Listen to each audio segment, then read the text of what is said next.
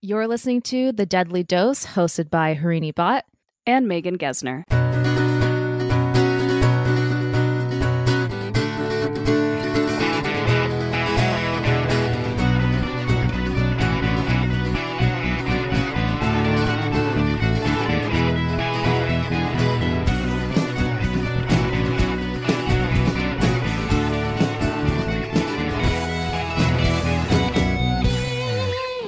Hi, Poison Pals. Welcome back to another episode. Welcome. All right, let's talk Oscars. Let's get right into it. Yes, I did not watch the full Oscars. I don't know if you did, Megan, but I watched like the important bits and pieces. But Megan texted me and she was like, is Malaysia in full celebration for Michelle Yeoh's outstanding achievement for her first Oscar? And I was like, dude, that makes so much more sense, because I had honestly been seeing her image everywhere. Like, I saw her face in a car mechanic shop, just like for me, like looking out the window driving by, and I was like, what? Did I just see Michelle Yeoh's face in like a car mechanic shop? And there is, I think, one of the most famous hotels, if not like the nicest hotel on the island, is called the Eastern Oriental, and they have like this wall of fame of all like the famous people who've come there or stayed there, and Michelle Yeoh is on the wall, and I was like, oh, that makes sense because she is Malaysian. Yes. I'm the same as you. Did I watch the Oscars? No, I did not. If you did, that's fine. Like, but I didn't. I forget what I was even doing that night. But I definitely went to bed that night with my phone in hands and watched all the key speeches. So watching like Ki Kwan's speech, Brendan Fraser's speech. So good. Michelle Yeoh's speech. I think a lot of people probably don't know that she's Malay because her whole acting career started with Hong Kong cinema. She is Chinese Malay, but she was born in Malaysia to Chinese descendant parents. And I think that Malaysia, unfortunately, just doesn't have a very large film, or they have a film industry, but it's just not funded very well, or it doesn't have as much production money. So she ended up finding her roles out in Hong Kong, which has a much larger film scene, obviously. Yeah. And I think a lot of people who are familiar with her early work from Hong Kong cinema, and I think that's why they associate her as like, oh, maybe she's Cantonese, or maybe she's from Hong Kong, or she's Chinese. And I'm like, nope, she's fully Malay. Yeah. But I think another part of it is that she's such an international woman at this point. I don't think she's lived in Malaysia for quite some time. I think she's lived in Europe for longer. Yeah. So that's why I also forgot, because I'm like, oh, she's just like, she's Miss Worldwide, you know? Miss Worldwide. But huge props to her. Yeah. First Asian to win Best Actress. First Malaysian to win any Oscar. So cool. That's huge, big pride for the entire country for her to win. I mean, I mean, I feel like this was a big Oscars for Asia. There was a lot of representation and a lot of wins and awards for Asia as a whole. So I thought that was really, really amazing. This can be cut out, but I was going to say what didn't send in my text was that Michelle Yeoh is married to the former like Formula One Ferrari team principal. Yep. And he's now like the president of FIA. I was like, God damn, that's why she lives in Europe. When I sent you the TikToks about her and her like Malaysian stuff, I almost sent you like, oh, and here's a bonus. Yeah. Like, she's married to the F1 president or whatever. Yeah. But I was like, she'll find that out on her own. So it's like she's really your girl. She is. You should really be like, she's. Oh my God. Am I going to follow in her footsteps? Start following Michelle Yeoh. Yeah. Oh my God. Unless they becomes an F1 driver or something. That'd be nice. On to the story. All right. So today we're just going to do a little lesson in mycology. I talked briefly about funguses 2 or 3 episodes. I think 2 episodes ago.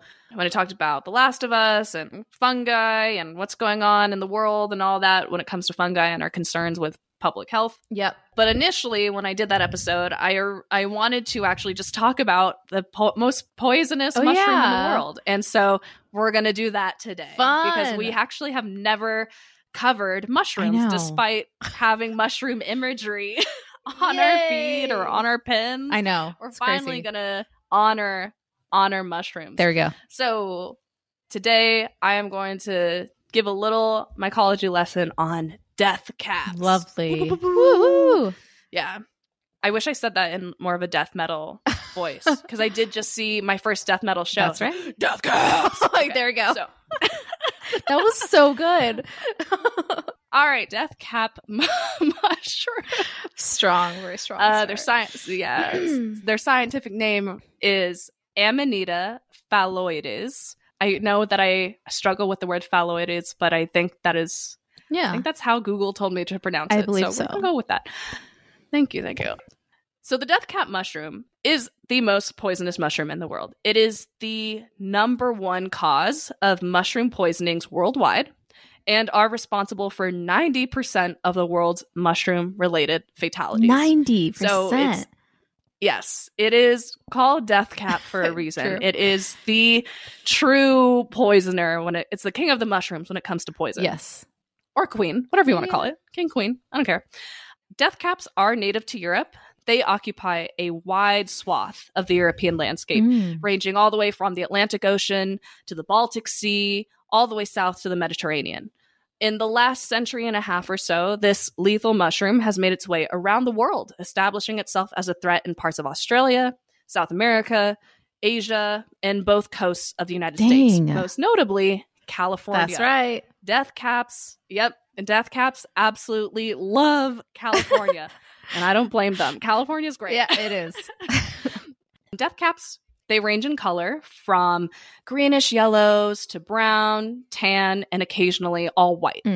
But though that is a little bit more rare. Their caps are a moderate size, ranging from 1.5 to 6 inches in diameter. As they age, their caps become flat or convex. They also, as they age, start as a very nice, floral, aromatic, and then they start to smell putrid, apparently, as they grow old and become convex. They just start to smell icky. A skirt or ring can be found on the stipe. Also, that's the word for a mushroom stalk, stipe, right below the cap. The stipe is a white or yellowish color and can grow up to 7 inches long. Underneath the soil, you'll find that the stipe sits in a cup or a bulb. And that bulb is where the juvenile death cap, like other mushrooms, will blossom. It breaks through its veil and the bulb remains as the stipe grows and the cap flowers. The gills in the meat of the mushroom are white. Death caps look similar to other species of mushrooms that are non-poisonous, such as Caesar's mushrooms and straw mushrooms. In Northern California, where they are most prolific, even though they're non-native to California, they're most prolific here, they are often confused for kokora and paddy straws. Something that I found very interesting in my research is because they get mistaken for paddy straws, which are a mushroom that's very popular in East Asian cuisine, a lot of the poisonings in California are of people of Asian descent because they think that they're finding paddy straws, but instead they're consuming death caps. Oh my God. So I thought that was very interesting. It's horrible. Well, I was going to say, although you may not have anecdotes, it's not really an anecdote, but I remember looking it up when I was very interested in mushrooms and going on a mushroom hunting, they do the little, there's this thing in San Francisco where they do it's natural medicine course or something like that, where they take you through walks around Golden Gate Park and they just show you different ferns and plants and what they're used for medicinally. And I wanted to do this on my own and search for mushrooms, not to eat, but just to look. Just to see, just to peek and see where are you, right? See if you could find them, see if you could identify them. Correct. Yeah. And that's when I learned that the most amount of death caps are found in Golden Gate Park, or not the most, but a lot of it is in Golden Gate Park, and to be very wary of it, and don't just pick mushrooms and don't put them in your mouth, right? Blah blah blah. Yeah, I've not found one though. Yeah. I didn't realize that you can find most of them in Golden Gate Park, but now that I know about death caps, I probably know why. There are a lot of oaks in Golden Gate Park. Yeah. So let's get to that. Okay. So let's talk about its relationship with oak trees and just trees in general. Yeah. So how did the death caps become an invasive species across the globe? The generic answer is, unsurprisingly, human intervention caused that, right? But the longer answer, this is where the trees are going to come into play. Death caps are mycorrhizal fungi. That's Mycorrhizal,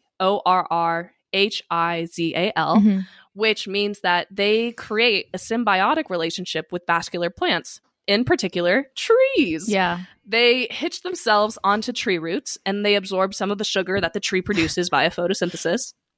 In exchange, the death caps provides the tree with water and hard to get nutrients such as phosphorus. Mm-hmm.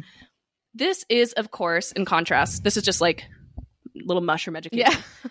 In contrast to saprobic fungi, which are decomposers, and parasitic fungi like cordyceps. Yeah. So those are the three types of fungi, or like how fungi feed, essentially.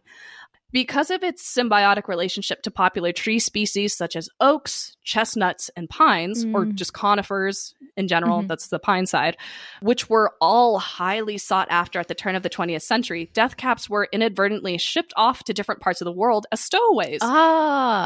So because people wanted, these types of trees as maybe ornamental in a new housing development or something, or even as hardwood, or like to use for building furniture or whatever. That's how death caps started to get imported unknowingly into different countries. That's so fascinating. Yeah. So they just came with the trees. Death caps started appearing along the east coast of North America as we imported chestnut trees to the region. So that's specific to the East Coast. Got it. On the West Coast, it is believed that death caps were introduced to California in the 1930s. So late. Very recent. Yeah, very recent, along with the importation of ornamental trees, most likely the cork oak. The reason why death caps thrive so much in California is because the central and northern geography of the Golden State is lush with all types of oak trees, and they love it. Yeah. There is evidence that death caps are actually capable of adapting to the native tree species that they are introduced to, making them highly successful in foreign environments. According to an article in Science by Catherine Offord, another fascinating characteristic that scientists have observed of California death caps specifically is that they are able to fertilize themselves, which is, quote, an unusual sort of sexual reproduction in mushrooms that's rarely been observed outside the lab, end quote. This is called unisexual reproduction, and typically, at least death caps, I would even say, it kind of seemed implied like most mushroom species, they have another mushroom is needed to populate, to repopulate, or to, produce spores, all that. They need a partner. Yeah. But somehow, some way, death caps in California have learned to unisexually reproduce. So they're fertilizing themselves. Is this just death caps in California or death caps everywhere? Just death caps in California. What? Isn't that weird? That is weird. Yeah. At least that's what I read. Okay. Yeah. Yeah. So I'm only bringing that up because I talked about how they're so prolific in California. Right. Scientists speculate that this might be reason or explanation for why they're so successful in California, because they're just fertilizing themselves. Whoa. But it's almost kind of like an oxymoron, because I also did read that ultimately unisexual reproduction is not good for the gene pool, right? If they're just fertilizing themselves over and over. They need diversity in the gene pool to be strong, right? So maybe it's something where they're going to be explosive, since their introduction, but in the next 2 decades, they start to die off. Yeah. Who knows? That's interesting. Who knows? Okay. So what makes death caps poisonous?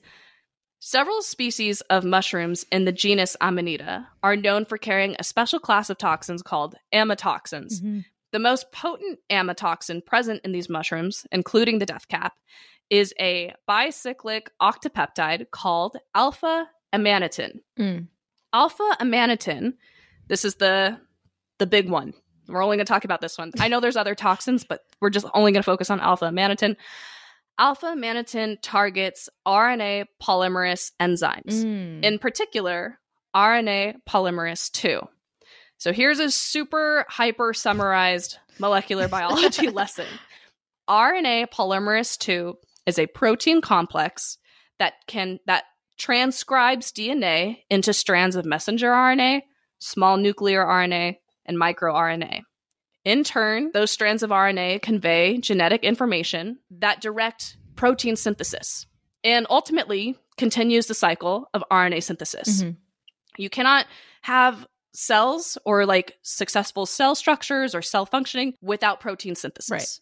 Alpha amanitin binds to the bridge helix of the RNA polymerase II enzyme, hindering its mobility to translocate onto the DNA backbone. So I thought that was really interesting because most often when we see toxins and how they interact with our cells, it's usually it binds to a certain receptor site or it blocks something or whatever, right? Like it seems a little bit more involved. Right. But this toxin literally just sets itself onto part of the RNA polymerase structure and just like slows it down. That's all it does. It slows doesn't it do down. anything. It doesn't block it. No, it doesn't block it. It inhibits it, quote unquote, inhibits it by just like immobilizing that bridge helix. Interesting. And I read that the bridge helix in the RNA polymerase structure has evolved to be flexible so that it can like make its way over to the DNA backbone and then do the transcription. That's what I like to picture. I like to picture it as like a fluttering thing. Right. But this toxin just sits on that bridge helix and like stiffens it or weighs it down. And that slows down its movement to go get to the DNA strand and transcribe. So I almost think of it as like you're trying to catch the bus. You're the RNA polymerase. You're trying to catch the bus, but suddenly a 20-pound weighted blanket just falls on top of you. And now you can't That's see. what I see it as. You can't see. You're like, oh. Yeah, now you can't see. Yeah. Now you can't catch the bus. Yeah. All that. So I hope that's like a good image. Perfect. So if we zoomed out, when ingested, the amatoxin is eventually, it's taken up by the liver. The liver does its job. It takes it up, where the toxin then binds to the RNA polymerase II in your liver cells specifically. Okay. Thus causing, the protein synthesis to slow down in your liver cells, which leads to the deterioration of our liver cell wall. So our cell walls are breaking down. Shoot. And that leads to cytolysis of the entire cell, aka it bursts. Our cells burst. Yeah. And that's because we no longer have a cell wall or a good cell structure because there's no proteins synthesis. And there's an osmotic imbalance and a weakened cell structure. That's scary. So our cells just start to die. Yeah. Yeah. Mushrooms outside of the genus Amanita that also contain alpha amanitin, Galerina marginata, which I think is such a beautiful name. I feel like it's like an Italian lady. Galerina marginata. That sounds like Lady Gaga's real name, Stephanie Germanata. Yes. It does. It's so beautiful. Yeah. Here's what's funny. Its common name is funeral bell, deadly skullcap, autumn skullcap, or deadly gallerina. Deadly so those gallerina. Are also badass common names. Wow. See, when we're talking about heavy metal, that is like some death metal stuff over there. Okay. So, yeah, it's such a beautiful name. And then its common names are like hardcore. All right. And then the other mushroom that also has alpha amanitin outside of the Amanita genus are Conocybe phalaris, which unfortunately doesn't have any cool common names. It just has another scientific name, which is Pholiotena rugosa. So that one's boring. So. Do you know if these two mushrooms are in California as well? Ooh, I do not know. I don't know the answer. The only reason I say this is because I feel like I've definitely seen at least our Stephanie Germanata lady. The Galerina? Yeah. It's possible. So death caps aren't just deadly because of the toxins they carry. What adds to their lethality is the time it takes for a victim to realize they've accidentally ingested the poisonous mushroom. This is from an article in NPR by Gabriela Quiros about death caps in California. Mm-hmm. Quote, "The trouble is, people feel fine for 6 to 12 hours after they've eaten death caps," says Dr. Kent Olson, the co-medical director of the San Francisco division of the California Poison Control System. But during that time, a toxin in the mushroom is quietly injuring their liver cells. Patients then develop severe abdominal pain, diarrhea, and vomiting. They can become very rapidly dehydrated from fluid losses, says Olson. Dehydration can cause kidney failure, which compounds the damage to the liver. For the most severe cases, the only way to save a patient is a liver transplant, says Olson. So I thought that was really interesting. We have obviously talked about poisons or natural toxins that do cell damage, have done protein damage, but I've never seen something about a transplant. Yeah. I can't recall anything about actually having an organ transplant. So I thought that was like, dude, that's hardcore. That is hardcore. Like, that's what I was thinking too. I was like, you need a liver transplant? Because I'm trying to remember. Unless you're going to get to it, is there an antidote for poisonings? I will get to it. The short answer is there is no set antidote. Okay. The solution to a severe poisoning is actually to get a transplant, which I think is nuts. Also because getting a transplant is not an easy thing. Like, you have to be on a donor list. You have to wait. And that's just from eating one mushroom too, I'm assuming. Like, it doesn't, it's not like you have to eat a bunch. It's just one. Right.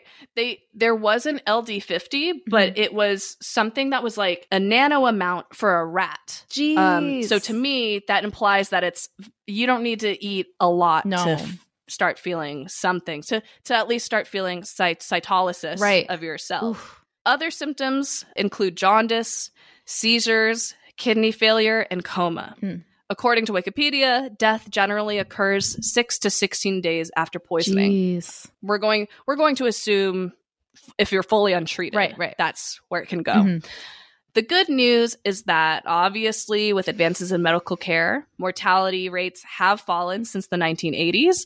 Most poisonings are still in Europe because that's where they're native to. Yeah. Just like with a lot of poisons we talk about, they are crazy intense when it comes to the damage that they do to your cell and your body. But I think the threat of death is not so likely in this day and age. Yeah.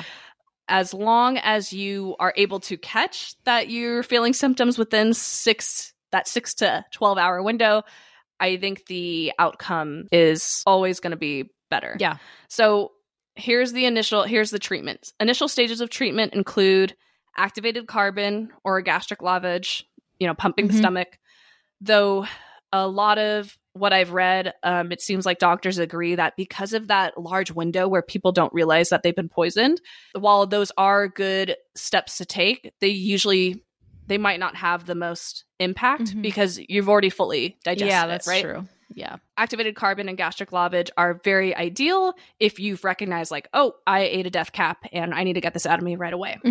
After that, patients are treated for dehydration because you're experiencing a lot of vomiting, diarrhea, you have a lot of loss of fluids. So you're hooked up to an IV. There is no direct antidote, though penicillin G and silibinin, that's silibinin, which is an extract from the blessed milk thistle, maybe something we can research later, have both demonstrated promising results if they're introduced intravenously. So those are two potential antidotes that have been researched, but not fully proven because they don't know the method of action, why they have the effect that they do on poison victims of death caps or of alpha amanitin. But those were listed. Cool. That's it. Lovely. That's it. I wanted to end on famous deaths or notable deaths via death cap. Oh shit. But the names that pop up the most are Roman Emperor Claudius. Okay. From AD 54 and Holy Roman Emperor Charles VI in 1740. Dang. It is theorized that they were both possibly assassinated or mistakenly ate them for dinner or something. Oh my gosh.